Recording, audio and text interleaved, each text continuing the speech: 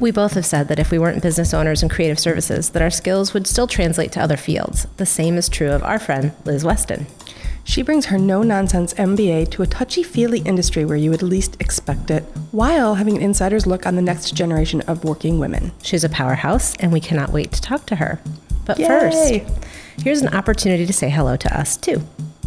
Mark your calendars for Friday, September 6th at 6 p.m. We'll be recording live from Arts Night Out in Lansing, Michigan at Bad Annie's Gift Shop in Old Town. Of course, we'll have the live episode available for our long-distance listeners to catch later, but everyone knows that live is always better.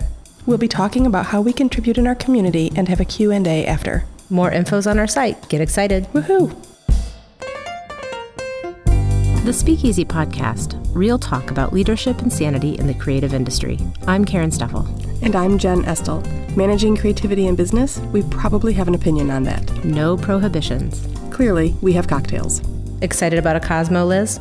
I'm very excited about a Cosmo. I've never had one, but always wanted one. Well, let's give it a try really quick. It surprises me. It comes from watching Sex and the City. Okay. And that was one of my favorite shows back in the day, and that was what they drank in these, frou-frou cups. And so, yeah, I don't usually drink liquor. Well, because you're a wine drinker. I think red wine is your game. Yep. Mm-hmm. Yep. I'm dabbling in the beers nowadays. I like the high IPAs. Those are quite tasty. Yeah, those are my jam, too. Yeah, especially in the summer.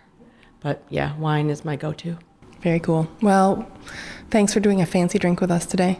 My pleasure. I'm glad that you like it, Liz. The recipe is really citrusy with an orange surprise. Everybody remembers the Cosmo from Sex and the City. You're right. Well, this one is nice because it has a really great little orange twist on top. So that citrusy bit is right there. So, and it's a light pink too. It doesn't feel like one of those terrible fake colors. So it was made from scratch. That's right. It's delicious. And also, like those high-octane IPAs, a really nice sipper in the summer. Mm-hmm. So we're really excited to have you today let's see. Let me go back. I've known you probably for 16 years, I want to say, maybe 17. 17, 2002. Yep. And I remember we met because we were sitting on a board of directors together. We both had small children. And I remember being really impressed with just how smart and put together you were. Boy, I had you snowed. You sure did. And now that you know me better, here we are. Well, and I think the common denominator is all of our children, all three of our children have gone to EC3, Educational Child Care Center in Lansing, Michigan. And you guys have both served on the board. I have not, but Liz is now the executive director. Funny thing happens, right? Yeah. But before you became that executive director, you were an MBA, you've done your policy work, you've wrangled all the people in suits, and I think that the difference between those two things, and speaking firsthand, having watched what you've done in a nonprofit setting, the ability to take that business brain and put it in a place where people don't usually find a business brain, I think has been magical. Tell us a little bit about your story and what you're all about. Well, my story actually started way back in the 90s. That's the 1990s. With one of my first jobs after college, I lived down in Washington, D.C., and I worked for a big nonprofit, the National Science Teachers Association, and learned so much about running programs and grants and funding streams. And I was so excited and had that youthful vigor where you're so smart. I knew I was much smarter then than I know now, but and I wanted to do so much more than was given to me because they knew that, a 20-something needs some seasoning, needs some experience, and I was just smarty pants. So that was when I decided to get my MBA.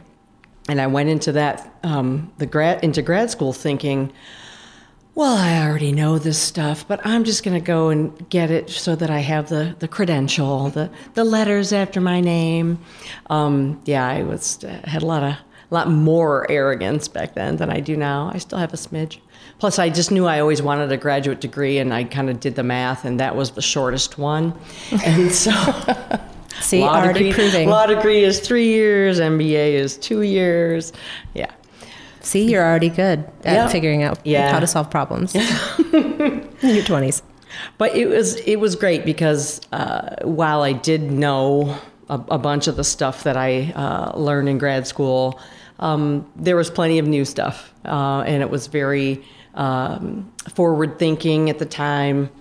I went to George Mason University, and it really taught me a lot. And I tried to follow a nonprofit track because out in the DC area there are a lot of nonprofits.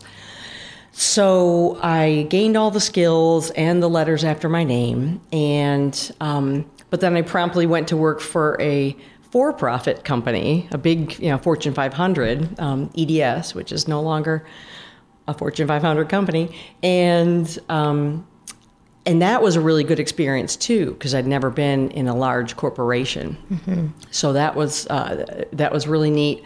Learned a lot more. Sort of put a bunch more skills into my pack, and that's what brought me up to Lansing. So when the opportunity came to me to take over managing EC3, I believe my first words were hell no. I think that might have been right.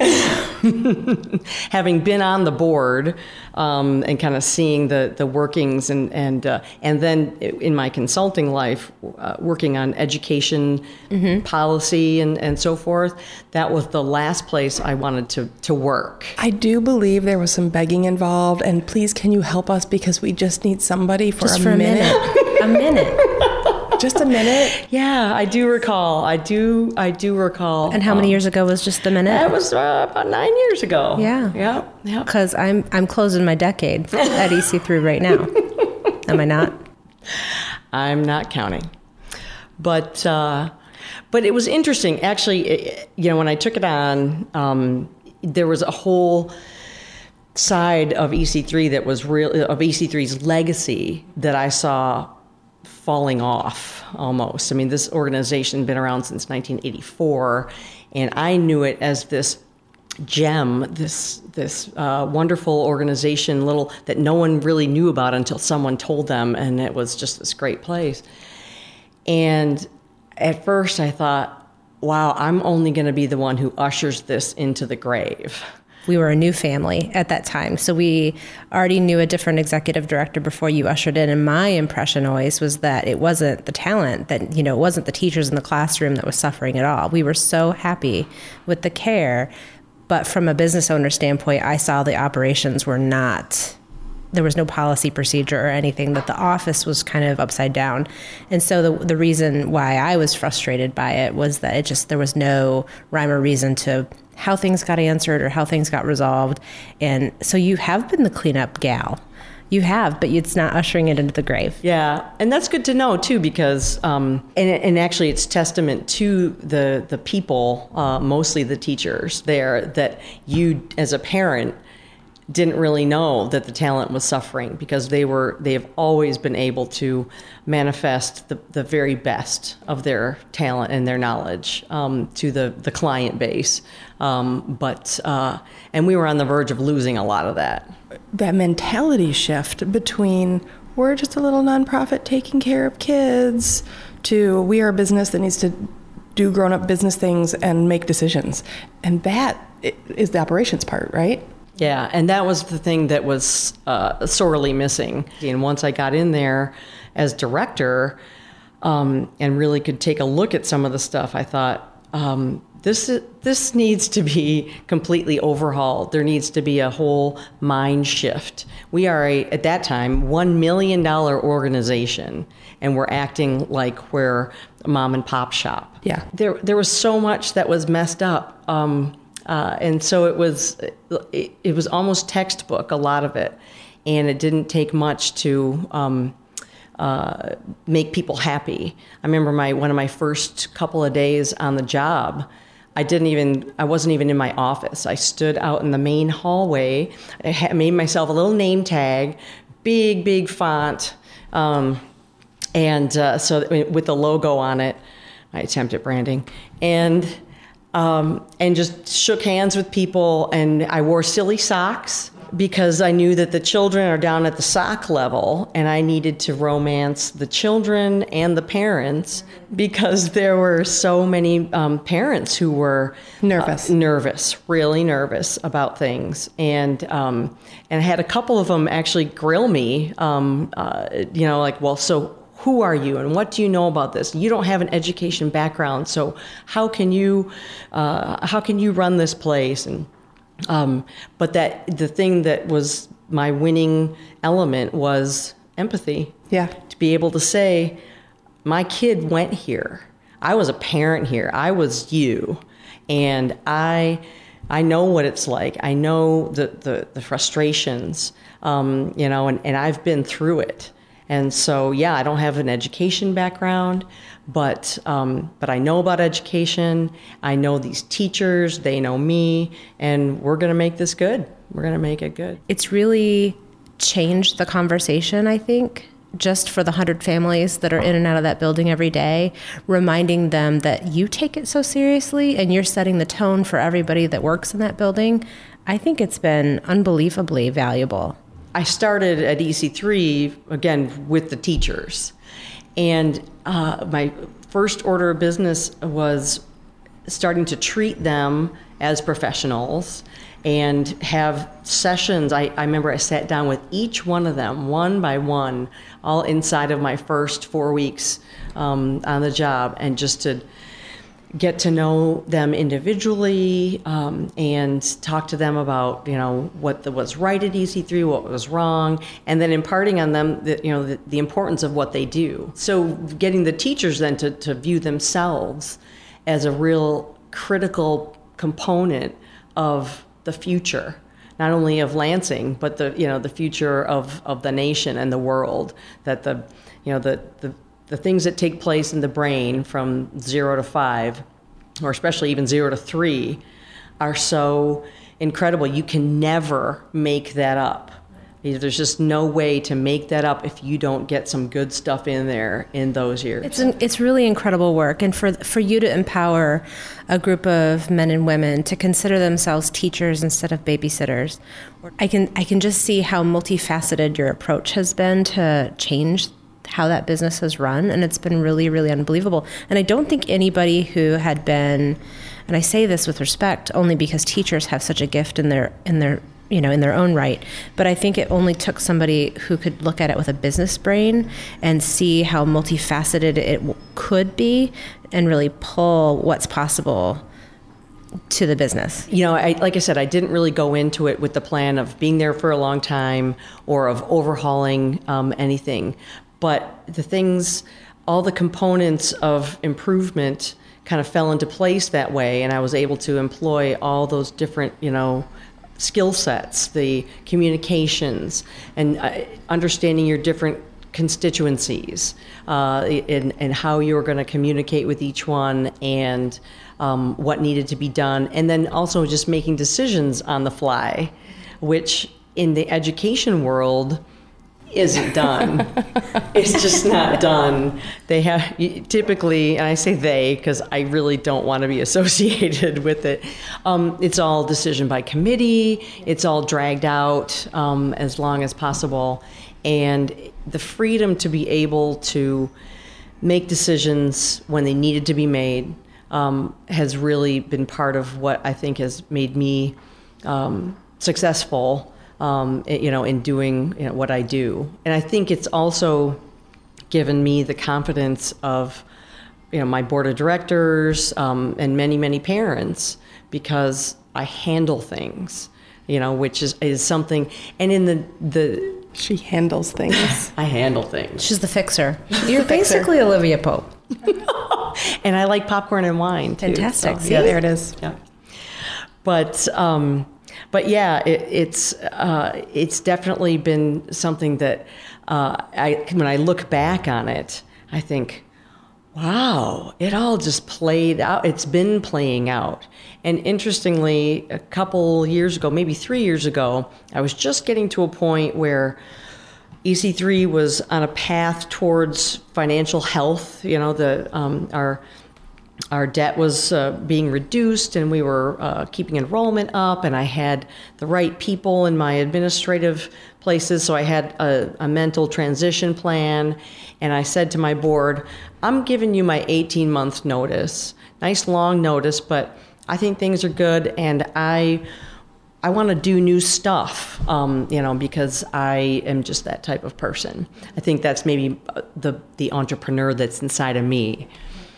And probably within 6 months of that is when I was approached by LCC to do new stuff. To do, yeah, having a high quality early learning center on a community college campus that has a value, and that values have numbers. And we found that number, and so now we're partnered appropriately. So that's been just a really neat thing. And I think back and I'm like, well, you said you wanted to do something new. And the universe said, here is a gift for you. That's right. Best of luck. I'm interested in knowing, I know you've given some pushback in terms of not wanting to be pigeonholed as a female executive. Give me a little sense for that, because you've had quite a ride these last 9-10 years. You've made incredible transformations in the organizations where you lead. So sometimes we have to wear our femininity on our, as a badge, right? Mm-hmm. And sometimes it's like, no, I'm just an executive. Leave me alone. Mm-hmm. So tell me a little bit about your resistance. When I started out, I knew that coming off the heels of a couple of executive directors who hadn't had some of the skills or even the fortitude to make some hard decisions, I didn't want to follow that path. Right. So I think in a lot of ways, and I've done this in previous jobs as well, I got fired from one for this reason. I've overstepped bounds. I've probably been a lot tougher than was necessary for any given situation, sometimes.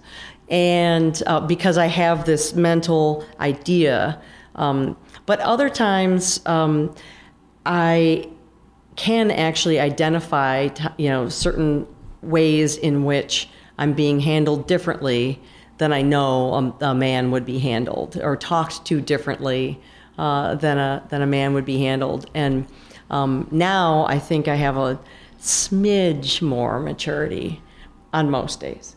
Not every day. But don't you think too that maybe that's why, even though you're oh hell no when you were approached with this, maybe that's why you were part of why you were the right fit, that maybe your strength needed to be in a place where you would empower a building full of people who needed that empowerment. Yeah.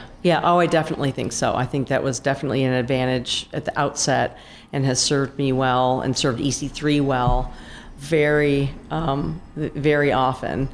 So, but it's interesting now, especially having had program directors that I consider my partners, who are more the traditional, softer side. But it's been interesting because then it's been much easier for us to divide the skill sets, the administrative skill sets, all the finance, all the money stuff, that's all me. And then all the people stuff, that's all, Betsy or Beverly. They can, and I often, joke about the good cop, bad cop, just like we do in our homes, with our partners or whatever, like, okay, I'm going to be the bad guy today. And so I always say, well, I'll be the dad, you be the mom. Although most moms and dads that I know, it's usually the dad who's the softer one. No kidding. Yeah. I'll raise my hand there. I know. My husband was the one that did PTA. Let's put it that way.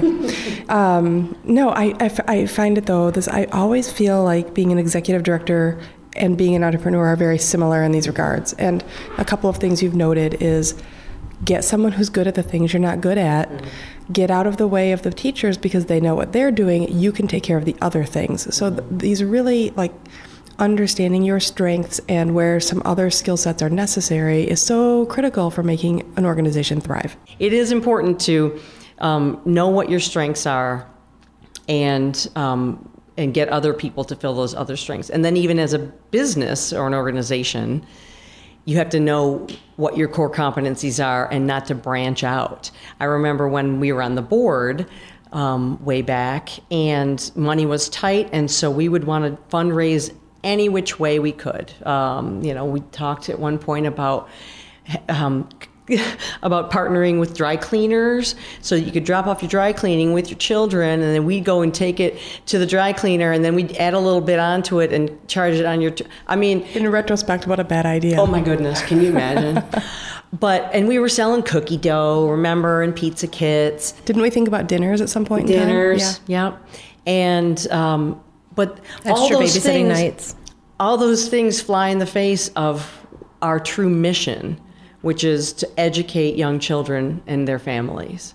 And so one of the first things I did when I took over as director was say, we're not going to do any fundraisers that don't directly support our mission. We don't need money that badly. I think that's important. And I've seen a lot of organizations and businesses that sort of get real muddy on the edges and go into other things for a variety of reasons. Jen and I have talked a lot about that. Yeah, I imagine in your businesses. Well, you say yes because you're afraid to say no. Mm-hmm.